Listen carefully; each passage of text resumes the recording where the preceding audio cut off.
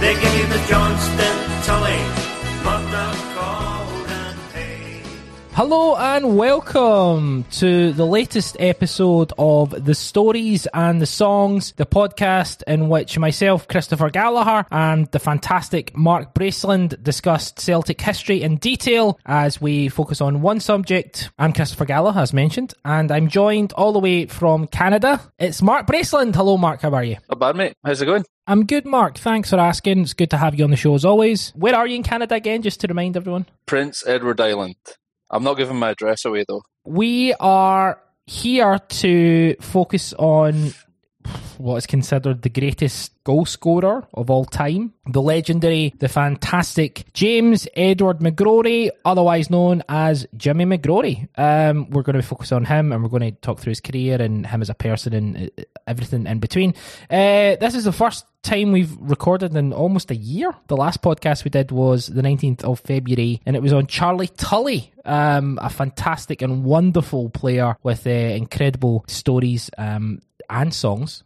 You can go and check that out. That's in your RSS feed. It's on the app and it's on the website. Just type in the stories and the songs, and we've got our own category on the website, so you can get all episodes in one place. So, Jimmy McGrory, why did you suggest Jimmy McGrory as the player we do for this podcast? It's a good time to do it. It's coming up to nearly 100 years since he signed for the club, or it is 100 years since he signed. And, I think he's kind of this figure that's... I think everybody knows the name. Everybody knows how many goals he scored, but there's a lot more to him. There's a lot of interesting stories surrounding. He kind of pans this time period between Willie Maley and Steen, both as a player and as a manager. And I think that it's a really interesting period and really not a very successful one as well, despite how many goals the guy scored. So he's an interesting figure, I think, in our history. Jimmy McGrory, to me, just kind of legendary. We never saw him play. There isn't an awful lot of footage you've seen him play either, is the other kind of thing about it. But, he's always mentioned in regards to Celtic legendary players. His goal-scoring attributes are outrageous and incredible. Your father, is he a big fan in regards to the kind of stories, and was stories about Jimmy McGrory passed to your dad and such? Of course, yeah. And I think, he didn't obviously see him play either, but his dad did. So I think like the Tully stories, I think, Tully kind of overshadows a lot of players at that time just because he was such a big character. Yeah. I think McGrory's much more seen as this kind of gentleman type figure, kind of unassuming. And I think actually, especially when he was the manager of the Celtic, that kind of really held him back. And we'll talk a wee bit about that, I think, later on. But I think just how can a player be so prolific in that time and not get talked about, of course, and I think probably isn't remembered as well as he probably should be, despite some of the records that we'll talk about. We're talking about a guy who, in world football, is kind of probably largely forgotten, despite what he did in the game. And he's the 8th all-time greatest goal scorer. He's 5th in terms of goals per game at 1.04 goals per game. He's got the 5th highest ever goals per season. And remember that at that time there was also no European games. Yes. But the guy only played 7 times for Scotland, and it took until 2004 for him to get into the Hall of Fame. So I think there's parts that play into it, and again, we'll talk about it, but his direct relationship, I think, with the board was always pretty good because he mostly let them shaft him, for lack of a better phrase. But he's someone who probably isn't as well regarded in world football as he should be, or remembered in world football. And maybe Celtic as a club, we're kind of guilty, and as a fan base, maybe we're guilty of it as well. Yeah, I think it's interesting that you say that regarding his...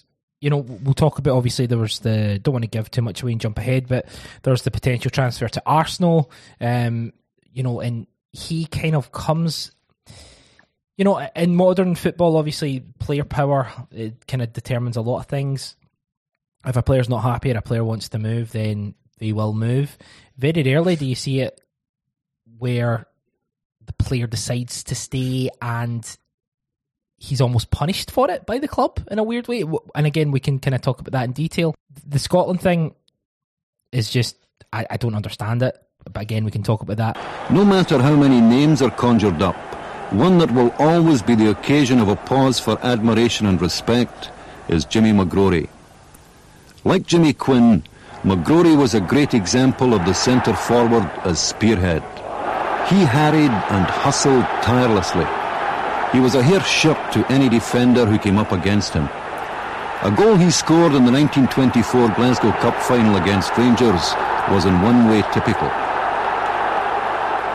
Jimmy wasn't that great with his feet, but he made up for it with his heading ability. I mean, if they hit a ball 20 yards out, it went in like a bullet. You think it came from his boot. He hit it that hard. It was the best header of all ever was.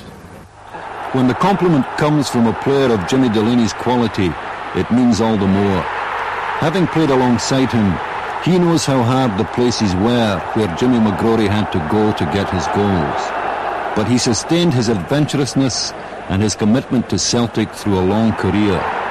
The record shows he not only took the blows, but put away 550 goals in first-class football, a total still unequalled in Britain.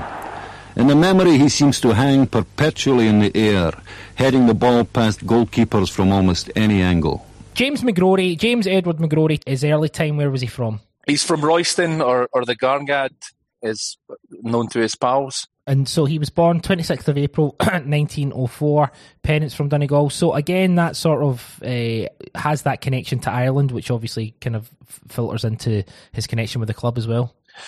Absolutely, and I think that's something that will come up time and time again in here, just how much playing for Celtic meant to this guy. Yeah. Meant everything to him. So talk us through his start in the game. So he played junior football for St. Roch's and then signed for Celtic when he was 17. And at first, that didn't go too well. When did he sign for Celtic? Signed for Celtic on 10th of June 1922. But, didn't get a lot of game time. He had 3 appearances in that first season and then went on loan to Clydebank. He did actually score a winner against Celtic that year while he was on loan at Clydebank. A couple of things, I guess. Joe Cassidy was the main striker at that time. Phenomenal player, over 100 goals for Celtic. Probably another name that is kind of forgotten at times. Used to be nicknamed Trooper Joe. Joe was let go after 1924, so he was released that year afterwards, and then Jimmy McGrory came back, and really the rest is history after that. So he signs for Celtic 10th of June 1922. When he was at St. Roch's, he was earning £2 a week, and then he goes to Celtic and he earns £5 a week. To go from there to Celtic, it's not a big jump in money. No, it's not, but I mean, he is also only 17 at that time. And, Joe Cassidy would have been on about £10 a week.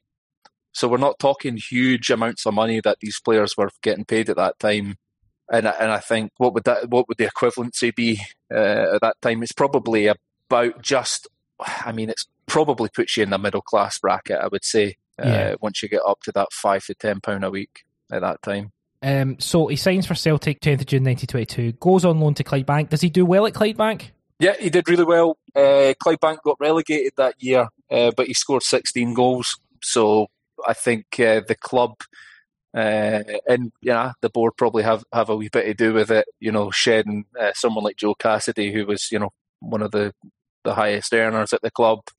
Okay, Jimmy McGrory started to score some goals at this level for a Clydebank team who were struggling. Let's put our faith in him. 1, because he's cheaper, and 2, because he potentially has the ability to do something.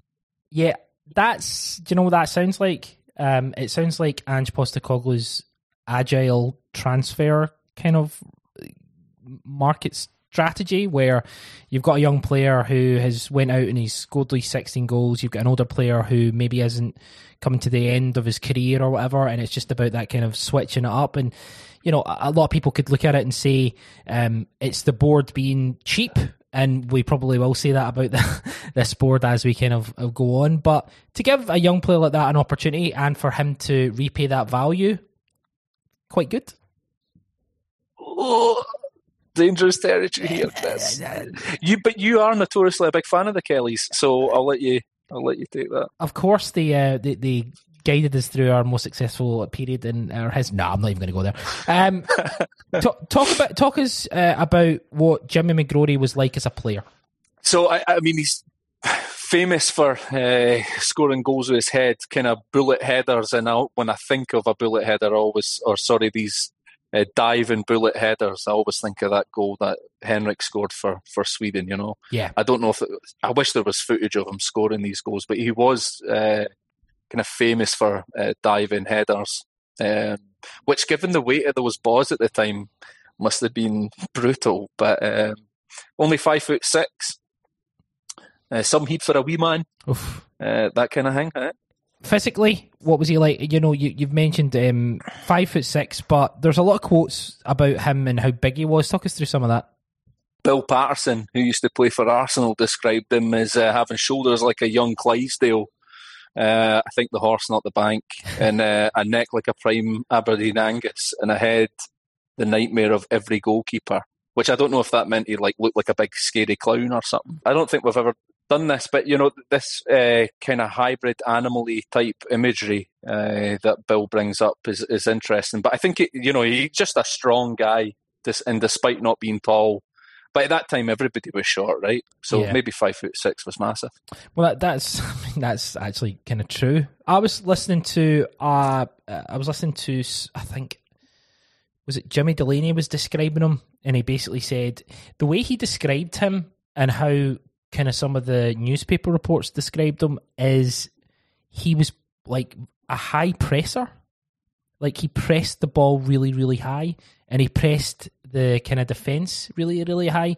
Even though when you think about, you know, there's a kind of idea in your head where you think about like players from this era being big, physical, or not necessarily even big, but just being quite physical, being quite aggressive, maybe not having the technical attributes of modern day players. But he just seemed to harass, and the word that was missing from a modern perspective of the description of him was high press and high pressing. It's just, I think that was quite interesting. It's interesting, and I think that, you know, there's similar parallels to players that went before him. So like Jimmy Quinn was also regarded as this quite a short guy in stature, but, you know, very powerful and fast, and would chase defenders down. It's obviously a very different game at that time, you know. But it's interesting. I'd never found any necessarily quotes from McGrory about players that he kind of idolised growing up, but I would imagine Quinn would be in that bracket. So, and there does seem to be some similarities in kind of player profile, I guess, between the two. Yeah, absolutely. Talk us through some of his stats, because they are frankly outrageous. Yeah, 550 goals in 547 competitive appearances at club and international level is just mental. Absolutely mental. You know, for Celtic, that's, you know, he scored 468 goals in 445 games over a 15-year career at the club. 55 hat-tricks, 8 goals in one game, which is, you know, a world record. And of course, you know, these all culminate into him, you know, holding these records on a world stage. The International Federation of Football History and Statistics has Jimmy McGrory currently ranked 15th in the all-time world's best goalscorer ranking. Currently, only 21 players in history have scored 500 or more goals in top-flight football. In July 2007, the IFFHS produced a survey, and McGrory ranked 8th as its greatest striker of all time. In terms of goals per game ratios, 1.04 goals per game, which I guess is what we call goals per 90 now. I think the astonishing thing is I read that he did it all with an XG of 0.2 as well over his whole career. He scored all those goals. Very good. All from his own box. The thing is, though, like, I think sometimes when you look at these numbers and you look at these goals, there'll be certain people will look at it like rival fans or following other teams or whatever, and they might turn around and say, well, he scored all those goals, but football was different then. Football was different then, of course, but it's not like there's lots of players with these numbers. These numbers are unique for the time as much as they're unique for now. Isn't that right, Mark? Yeah, I think if you look through kind of the players that kind of fill in that kind of top 10 bracket of all-time goal scorers or something, most of them are from kind of 70s, 80s type football. Football definitely has changed through time, but from his era, no one else comes close. Exactly, and I think that's kind of guys like Cristiano Ronaldo has scored 824 goals in his career. Messi 796, Pele. It's kind of like, as we say, it's a little modern. There's a lot of modern players who score a ridiculous amount of goals. Henrik Larsson scoring 54 goals in one season. Jimmy McGrory scored 52 in one season, and that was only in 46 games. Yeah, it's mental. And so I think if you took how many extra goals that he could have scored in those games, what would they have been on? 85? Well, that's 90? Exactly it. That's because it's just, as you say, it's just domestic football. There is no European football. Celtic's top goal scorer for 13 successive seasons. It's nuts. And when you look at even just his goals he scored in the league campaigns, and compare it to like how many goals we scored as a club, he's scoring like well over half. In some seasons, it's 3/4 of all our goals. So obviously when he was at Clydebank, just looking at these stats that you've printed off, when he was at Clydebank, in 33 games he scored 16 goals, and then the 26-27 season he scores 59 goals. The 27-28 season he scores 52 goals. The 28-29 season he scores 42. These are huge numbers. Then it's weird because they kind of drop off a little bit in regards to, it goes 59, 52, 42, 41, 47, then it hits the 30s. But then in the 1933-34 season, he scores 19. But then 2 seasons after that, he scores 51. 2 seasons before he retires, he scores 51 goals. Just insane amount of consistency. I got to obviously put some of these, how many goals he scored in context of also how the team were performing. It's not the best era for us during his whole association with the club as a player and then manager, but it's just phenomenal. Just the amount of goals the guy scores. 24-25 is his first sort of prominent season at Celtic. He scores 30 goals in 36 games. In that season, we finished fourth. And then the season after that, we finish first. We actually win the league in the 25-26 season. But then it's a lot of third, second, fourth, second, third, fourth, third, second. As you mentioned, the season that, as I mentioned, the season that he scores 51 goals, 35-36, we actually finish first. Talk us through kind of his trophy cabinet and what he actually won when he was at Celtic. Yeah, so like over this 15-year career and scoring so many bloody goals, I mean, to leave with 3 league trophies seems a little harsh on him as a player for his own legacy. But then the Scottish Cups, and famous for always winning the Scottish Cups. He won as a player that 5 times, 4 Glasgow Cups, and then 3 Glasgow Charity Cups as well, which were at the time, quite prominent in kind of the bragging rights in the city, but it's probably not as a illustrious career as maybe some of the more modern day Celtic players would be accustomed to. Scottish League, 25-26, 35-36, 37-38. Scottish Cup, 1925, 1927, 1931, 1933, 1937. Glasgow Cup, 27, 28, 29 and 31. And the Charity Cup, 26, 36 and 37. Jimmy McGrory is the all-time leading goal scorer in top-flight British football, with a total of 550 goals in 547 competitive games. This total includes 6 goals that he scored in 6 interleague matches for the Scottish League 11. He is Celtic's top scorer of all time and holds the record for the most goals in a season, with 62 goals from 46 games in season 1927-28. He has also notched up a British top-flight record of 55 hat-tricks, 48 coming in league games and 7 from Scottish Cup ties.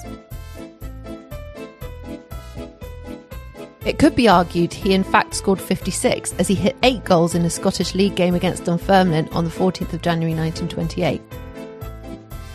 The 8 goals scored in that match against Dunfermline is also a British top-flight record. The boots worn by McGrory and the football used in that game are on display at the Scottish Football Museum.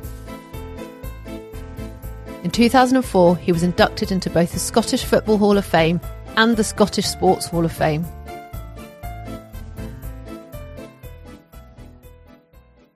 One thing that Jimmy McGrory wasn't very good at was penalties. Pray tell. We never got them anyway. How many did we get in his whole career, do you think? 3? Well, I read that he took 3 penalties in his career and he scored 1 of them. So, as much as he's good at scoring with his head, he's not very good at scoring from not far out in regards to a penalty. How far out was a penalty? I don't remember. Is it 12 yards. 12 yards. There you go. Did you know that the Klingsman celebration was actually modelled on James McGrory's method for taking penalties? Well, just by trying to header the ball into the goal. That's it. Very good. And you've mentioned here about his dad passing away and how. Talk us through that. Yeah, it's pretty tragic. I mean, he comes back from loan from Clydebank, doesn't score in his first 3 games that season, and then his dad was killed accidentally with a rock in a park. Couldn't find too much detail about it, but I mean it's pretty grim. And then he gets a week off from the club, goes to his dad's funeral and plays the same day, a couple of hours after the funeral, and actually scores his first goal of that season, which we would go on and win the league in, where he'd get 30 goals in 30 games of that year. He also scored the winner in the final of the Scottish Cup. But yeah, pretty tragic. In regards to he scores 8 goals in 1 game. Who's it against? And talk us through it a bit. He scores 8 goals against Dunfermline in 1928. I think 5 of them are headers in that game as well, which is just phenomenal. I'd love to see a breakdown of all of his goals and how he scored them. I remember I used to have this poster of Henrik Larsson and it did that, and I loved that poster. Yeah. I don't know if I've still got it, and it shows how many goals with the left, right, and header, yeah. The head. It would be great to see that for McGrory. Well, let's talk about his Scotland career. Talk us through his Scotland career, because it's, in regards to how many goals he scores, goals per game, it's exceptional, but it's quite underwhelming in regards to the amount of times he was actually capped. I don't know if you can call it too much of a career for him. 7 games, he scores 6 goals in those 7 games, including, I think, probably his kind of highlight. Well, he says his highlight of that kind of Scotland career was the late winner he scored in Hampden against England in front of 134,170 spectators, and supposedly this is where the legendary kind of tag of the Hampden Roar was born. 2 trains of thought, I think, on this. Why he didn't play more. I think both of us probably would assign with it the argument of he didn't play because of who he was. I think there's some, maybe the apologists would say that Hugh Gallagher, especially in the early days. So I can see it from a point of view from early on when Jimmy McGrory was young, he didn't get in because Hugh Gallagher. And I can see that because Hugh Gallagher was phenomenal, especially when he played for Scotland. He was, I guess he's probably one of Newcastle's greatest ever players, but there's only got a couple to choose from. Yeah. And, in McGrory's first ever game for Scotland, he plays against Ireland in 1928, and we lost 1-0. And he was really made the scapegoat for that. So lots of insinuations about, why would he want to score against Ireland and so on. Gallagher had scored 11 times in 4 games against them in kind of recent history over the last couple of years. So I think there was a bit of, bias there. The only reason he kind of got that chance, I think, was that Gallagher was suspended. But then as you go kind of through and you look at those like peak years of McGrory, where he's like scoring so many goals, and look at the absolute list of duds that get picked over him, it's just insane. Players from like Third Lanark, not obviously Third Lanark were a big team at the time, but Neil Dewar, Third Lanark, Barney Battles, Hearts, Benny Yorston, these names are incredible. Benny Yorston, Aberdeen, Jimmy Smith, Rangers, Matt Armstrong, Aberdeen. It's a lot of people who aren't scoring as many goals as him, essentially. Yeah, I know, aye. But the Barney Battles is brilliant. It's a great name. I think he just got picked for that. Shug McGlumfer for Croy Miners Association. But I mean, at this point, the Scotland team were picked by, it was a panel, wasn't it? It was a Scottish FA panel that decides. Aye, down the lodge. Yeah, well, essentially, yeah. And, as much as Hugh Gallagher was probably keeping him out of the team at that point, the guy who's scoring 50 goals a season for Celtic is not getting picked. I mean, it really does speak volumes. I know I said it earlier as well, but I just think it's mental to think that he didn't get inducted into the Hall of Fame of our Football Association until 2004. And the guy's, the all-time greatest goal scorer for our country, and on a world level, pretty much every metric you can have surrounding goals. Yeah. It's insane. I think it kind of says all. 6 goals in 7 games. You've put a quote from his autobiography, Jimmy McGrory's autobiography, A Lifetime in Paradise.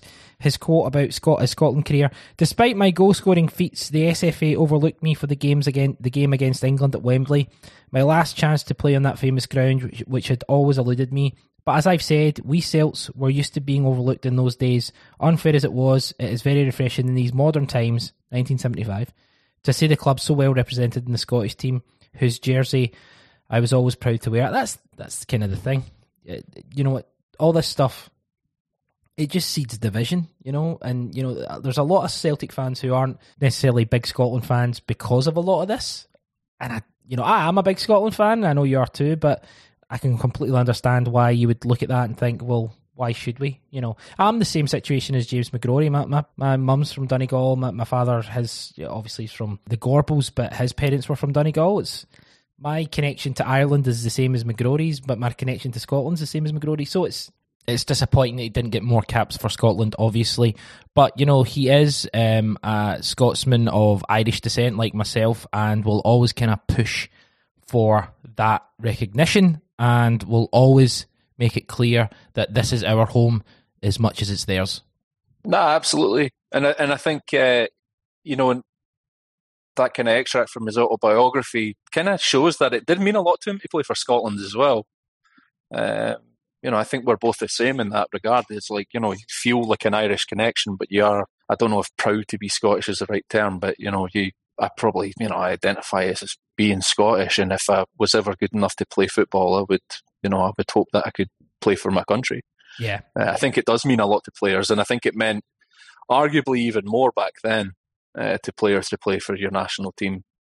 And there's I love these old kind of newspaper extracts where like folk wrote wee poems and daft songs and all that, but there's something from 1936 that I think is pretty good.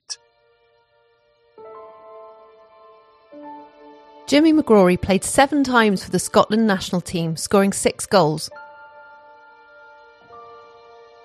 All of his goals came in the British Home Championship. He scored 3 goals against England, all at Hampden, as well as 2 against Ireland and 1 against Wales. McGrory's winning goal against England in 1933 is the goal that is credited with creating the legendary Hampden Roar. A phenomenal noise is said to have greeted the prolific striker's superb winner, and the legend was born. The Evening Times printed an anonymous poem submitted to its Gossip and Grumbles column on the 6th of April 1936. If he hadn't played for Celtic and he'd worn the jersey blue, I'm sure he'd be at Wembley to the delight of me and you. But because a good man's Irish, sure it's always been a sin. Why, they wouldn't give us credit for our champion Jimmy Quinn. Long life to you, McGrory. You're the best we've ever seen. You're the finest centre forward who wore the white and green.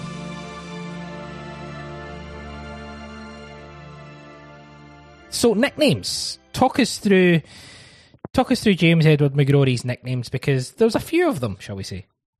I love nicknames for footballers and the nicknames that folk call you behind your back. Yeah. Mm-hmm. They're all very nice. Three nicknames that are generally associated with him. So the Human Torpedo, the Golden Crust, the Mermaid. Also think Jock Stein always called him Boss, because he was a killer on karaoke, big Bruce Springsteen guy. But no, I love nicknames from this era of football. They're always so phenomenal. We don't quite have the same inventiveness as people did back then, I don't think. I know, we just shorten people's names now, don't we? Samaras, Sammy, you know. Samarasi. So, the Human Torpedo, I can, obviously, if he was so good at heading the ball, I can understand the Human Torpedo will be just, he's like a human torpedo, dive straight at it, powerful, all that stuff. The Golden Crust. Because he had defenders on toast. Would that be why? Is that what it is? Is that what it is? No, I don't fucking know. I guess it's just because he's the best. Oh, no, that was, I wish it was. Defenders on toast, the Golden Crust. I like that. We'll just say that's what it is. I think that's it. And the Mermaid, do we know why he was called the Mermaid? Because he was raised by a family of otters, I think. Okay, I get it. You've went too far there. I thought that was good. I thought that was all right. The Mermaid, I think, is also because he was good at headers, but I don't know how good a mermaid would be at headers. Yeah. I don't understand that one. That's a bit weird, that one. The Golden Crust, though, because they had everyone on toast, is absolutely tremendous. I like the Golden Crust a lot. What's your favourite nickname for a footballer, a Celtic footballer? The Maestro.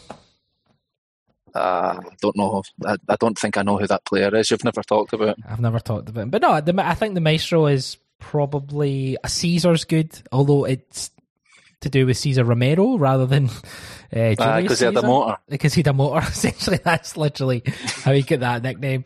We could do a whole podcast on nicknames. We should. Yeah. In regards to McGrory, obviously all the goals that he scored, his incredible goal scoring feats, there was obviously transfer links, the most famous one being to Arsenal. There's a story about him and a potential move to Arsenal. Can you talk us through that, Mark? Yeah, so this is a pretty, I think it's quite a sad story, honestly, because McGrory has absolutely no idea about it. Everything's been happening in the background, and I don't honestly think Willie Maley comes out in a great light from it either. So you got to think as well, at the time, the board is, made up of a bunch of businessmen, but then you've also got James Kelly, right? No Kelly, no Celtic. He's our first ever captain. Mm-hmm. And, the Kelly family, I think, brings up a whole load of thoughts and feelings with a lot of Celtic fans, especially around our age. Yeah. But James Kelly's a huge figure in our history. And I kind of think he thought that too. Like, I think kind of one of the big problems we have with the Kellys is that they thought they were Celtic. Yeah. So that kind of old phrase of no Kelly, no Celtic kind of just kind of went to their head, and then it became this like family dynasty. Yeah. Anyway, the board had these plans to build a new stadium, they'd already started selling off some of our best assets. So, Tommy McInally, who was regarded as being one of the best players we had at that time, young player, sold him to Sunderland. And then kind of an older player, bit of I guess we call him a veteran at that time, Adam McLean, also went to Sunderland, both in May and June, respectively. And then in August 1927, Arsenal bid £8,000, which was a record transfer fee at the time. And the club accepted it. Willie Maley was accepting of it as well, and then invited McGrory. And this is where I think it's just really shite to read something like this about someone like Maley, who, is so well revered. Yeah. Invites McGrory on a trip to Lourdes. They're both devout Catholics. He knows that McGrory, given the chance, will accept this trip to Lourdes. And the two of them go together. And they stop at Euston Station. And then they're met by Chapman and Samuel Hillwood, who are the manager and owner of Arsenal at the time. And again, McGrory has no idea. So kind of goes with them to some hotel near Euston Station, still not really putting two and two together about why this might happen, and then gets put in a room with Chapman. And the story is that, Chapman was offering him anything he wants. He asked McGrory, how much would it take for you to come? And he says, it would take me a £2,000 signing on fee, kind of taking the piss. And Chapman says, okay, we'll end conversations here. And then McGrory and Maley end up going to Lourdes and then coming back, which is where I think the story gets even more mental. They say they increase the bid to £10,000, and then they literally hand McGrory a blank cheque and say, okay, £2,000 or more, whatever you want, sign it. And again, he won't be convinced. And, famously afterwards, has said, McGrory of Arsenal just never sounded as good as McGrory of Celtic. I think after those meetings, Maley said to have shook hands with Chapman and said he was very sorry. And the Highbury chief, replied, "Not as sorry as me, Mr. Maley." This is how much they wanted him. It's wild. And what happened when he went back to Celtic? The club obviously repaid how faithful he was to the club by reducing his wage from £9 a week to £8 a week. It's, and then the season after that, he would score 52 goals. It's just, I don't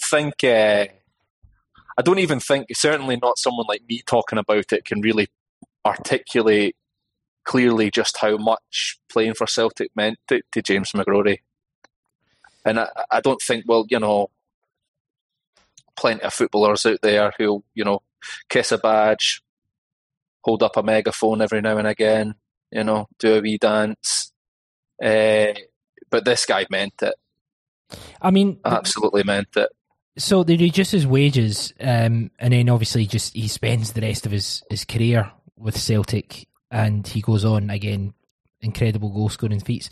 That's why, legitimately and genuinely, I know sometimes on various cynic podcasts, I'll always say I don't trust the board, but and I know this was a long time ago, but look how the board have treated us, and look how the board, because Jimmy McGrory, obviously how much it meant to him, as you're saying, how much it meant to him to pull on that hooped jersey and to represent a club and a people, as Tommy Burns would say, and a cause, and for them just to reduce his wages and for him to accept it. I think that you touch on a really good point there at the end, with saying that he accepted it. And there's something a wee bit sad about that. Kind of not seeing, obviously, the tremendous value he brought, but ultimately, for him, just playing for Celtic just meant more than any kind of personal pride. Yeah. Because his personal pride was all invested in playing for Celtic. But that that acceptance of how he was treated there, I think generally could probably point to some things in his managerial time Yes. at Celtic as to why he wasn't so successful. Well, that's a really good segue into him being a manager. He was a manager of Celtic between 1945 to 1960. He was a manager for 20 years, which is incredible for any man to be in charge of a football club for that long.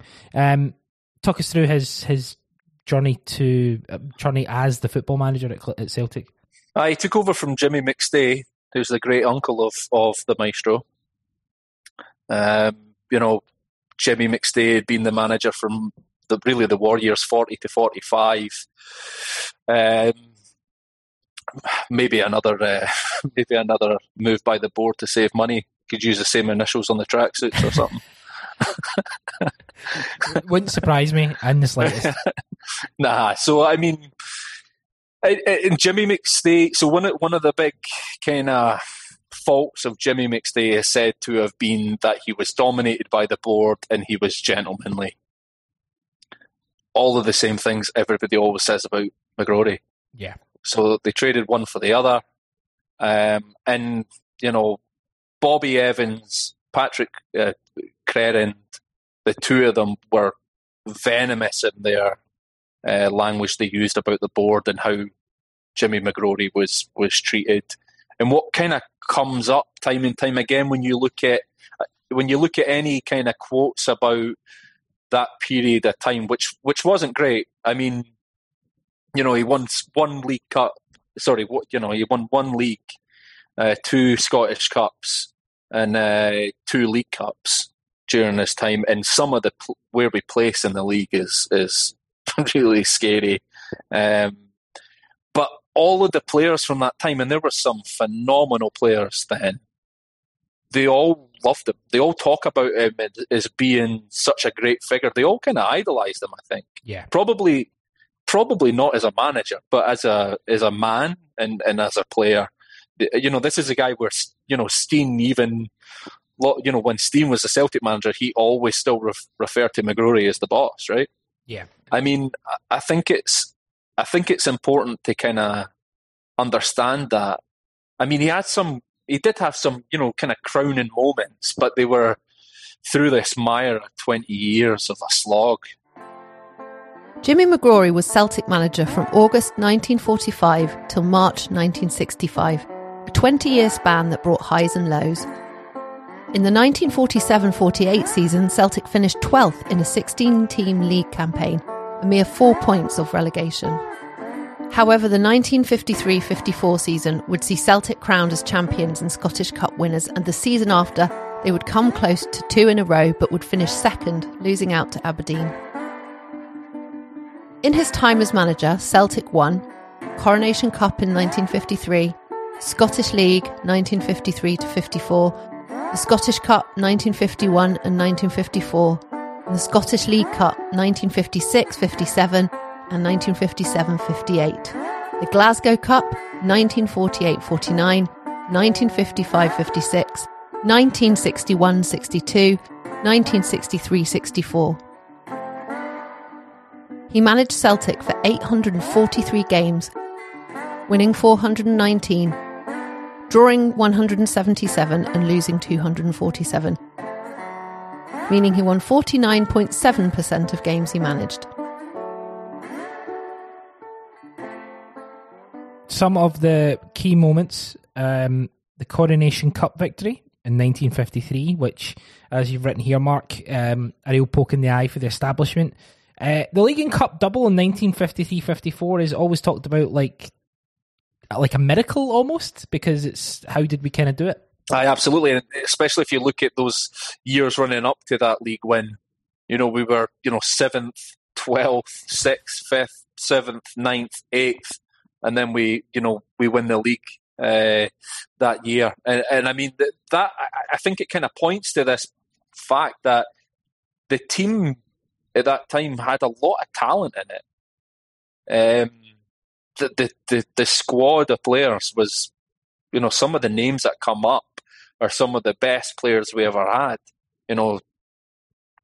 I think McGrory had played with Patsy Gallagher, and he's always kind of thought of as kind of being the generation before Charlie Tully. Yeah. But then you've got Bertie Peacock, Bobby Evans. You've got these players which are really regarded as being, top talents. Paddy Crerand as well. I mean, that's another name that maybe for Celtic fans is overlooked, but for Man United fans certainly isn't. There was a lot of talent in this team.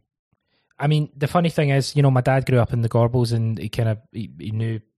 I don't know if he knew him personally, but he always talks about how essentially Paddy Crerand did not want to leave Celtic, and the board pretty much didn't give him a choice. Just away you go. And that's kind of the whole thing. In regards to McGrory, you've mentioned that Jimmy McStay was, gentlemanly, and the board kind of used that as a way of kind of, running over him in a way. My dad had always mentioned in the past that it was not common knowledge, but there was a lot of knowledge that Jimmy McGrory was maybe seen more as a figurehead rather than the actual manager. Would that be fair to say? Definitely. When he refused to go to Arsenal, we had James Kelly reducing his wages, and then we've got his. Then at this time when he's the manager, you've got Bob Kelly calling the shots. Well known fact that anything surrounding team selection, tactics, anything during the game. Obviously, there's no substitutes at this time. But any changes in shape or instructions to the player all came from the director's box and then were passed down to the trainer. And I think when you look at any quotes from the Kellys during Bob Kelly at that time, you hear they always talk about him as a trainer. They don't talk about him as a manager. Yeah. And I think fundamentally, it's this, it's like a nepotism versus then like a pragmatism of how successful you're being. But they certainly went with a completely different character when they appointed Steen. Yeah, well, I mean, and that's kind of, and even Steen, how they treated him towards the end. It's, just horrendous stuff. Willie Maley was the boss right up till 1940, when he was succeeded by one of his former captains, Jimmy McStay, who was in turn succeeded in 1945 by yet another Celt who played under Maley, Jimmy McGrory. His rule lasted till 1965. McGrory's most successful team was the one which won the Coronation Cup in 1953 and went on to complete a League and Cup double in 1954. The captain, Jock Steen. So, I mean, ultimately, from a managing point of view, his legacy would be more than likely that 53-54 title double. You've written here that we almost came close to making it 2 in a row with the 54-55 season, but we didn't actually quite get there. Would it be fair to say that 53-54 title is kind of his biggest legacy, or would it be the Coronation Cup? For me, it's Hampden and the Sun. Or Hampden and the Sun, of course. We've not even talked about that. Talk us through that. Oh, it's got to be. It's just got everything. It's just that cliche of form goes out the window and all that. We were struggling at that time, and that it's songs always paint the best pictures. You know what I mean? And it's just like, I think that the feeling at that time was that we were hopeless. And I think even probably our own support, manager, board, players, all to some extent had that same feeling. And then we go out and win 7-1. Yeah. While a gallant band of faithful sing the wearing of the green. It's just, attendances were poor. Everything was, we just weren't in a good place. And then to beat your rivals 7-1 in the final of a cup is just blows my mind. Yeah. So 1957, the League Cup final, Celtic beat Rangers 7-1, which obviously stems the famous song Hampden and the Sun, piling on the agony, putting on the style. The whole kind of, a lot of kind of Celtic folklore comes from this time, weirdly, even though we weren't necessarily very successful. Yeah, absolutely. And I mean, again, we talked about a team with talent. The team that played in that 7-1 game, I think I can remember them all. Go on. Make some noise for the boys. In goals, Dick Beattie. Hey, Beattie, Donnelly, Fallon, Fernie, Bobby Evans, Tully Collins, Mockin, Wilson, McPhail, Peacock. That's it. That's 11. That's 11. Who scored the goals? Yeah, buddy. And it was nearly Mockin's due when he slipped in and made it number 2. But that team, so I guess I was trying to point to the fact that team, like, despite having such a lack of success, there's some names in there where our parents and grandparents talk about in such high esteem. Yeah. Like Neil Mockin. I think the names that stick out probably are Neely Mockin, McPhail, Collins, Tully, Peacock, Evans, Fallon. I mean, you're talking about 7 of those players, I would say, at least, who are really regarded as being probably legends of the club. Yeah, absolutely. No question about it. And that one result, that one game just will live long in, you know, the legend that is kind of Celtic. And obviously, you know, Jimmy McGrory was the manager. And, you know, he's, for all we can say about maybe he wasn't fully in charge of certain things, at the end of the day, he has to put the team together, and he's on the sidelines. So that's his legacy of being the Celtic manager. What do you think? Do you think the Coronation Cup's the one? I think just the Coronation Cup, the reason I always think it's great is because literally, as you've put here, it is really that poke in the eye to the establishment. The fact that Celtic won it, to be honest, I just think it's kind of hilarious more than anything else. I think it's like a really funny thing. But you know, and to have the final between 2 Catholic clubs. 2 clubs. Do you know what I mean? It's just great. Yeah, it's everything that they didn't want, and that I think that's why it's really kind of. I always think it's quite funny, and it's great. But he left. Who became the manager after he left? Have you ever heard of a man called Jock Stein? I have, and obviously he would go and revolutionise Celtic. He'd revolutionise Scottish football. He'd revolutionise European football. And that handover from Jimmy McGrory, former Celtic, one of the greatest goal scorers of all time, to Jock Stein, who was someone that was brought in as a stopgap, who ended up going on and becoming captain. It's something quite romantic about that. Yeah, definitely. And I think, we definitely owe probably modern day Celtic to Jock Stein. But shouldn't lose sight of guys like Jimmy McGrory, I guess, who that foundation was built on. Jimmy McGrory served Celtic with distinction and honour, both as a player and a manager. When he left the manager position at Celtic, the board appointed McGrory to the new role of Public Relations Officer, a post he would retain until his retirement in 1979. He passed away on the 20th of October 1982, aged 78. On Celtic being crowned European champions, McGrory was quoted as saying, "I actually broke down in tears of joy that night. The first time in all my years in the game that I had cried. What a thrill it was to see young boys like Murdoch, McNeil, Johnston, Gemmell, Clark and Lennox coming of age. What a thrill it was to see the club I'd served all my life reach its pinnacle. My one ambition now is to live long enough to shed some more tears into that magnificent European Cup."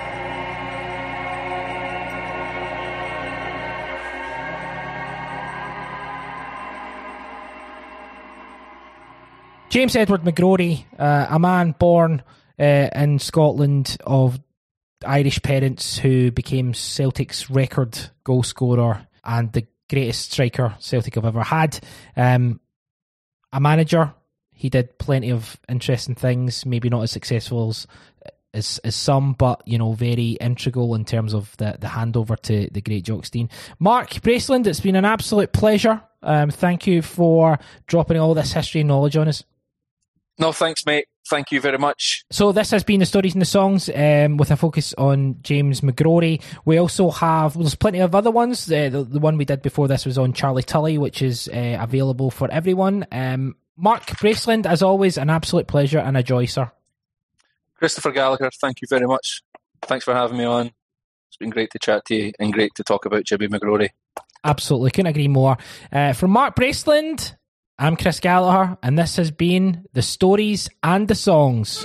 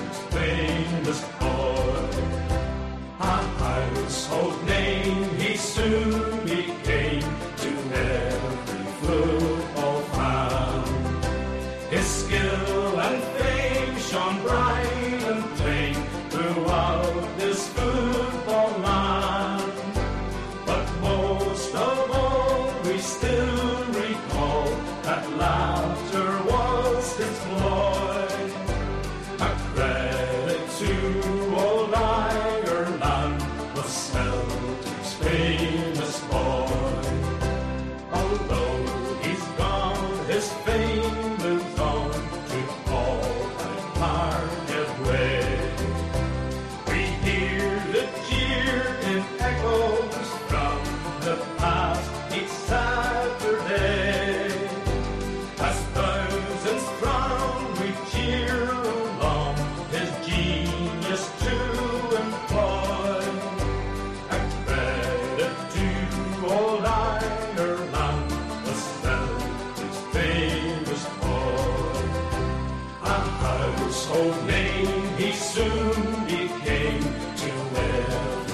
football fan.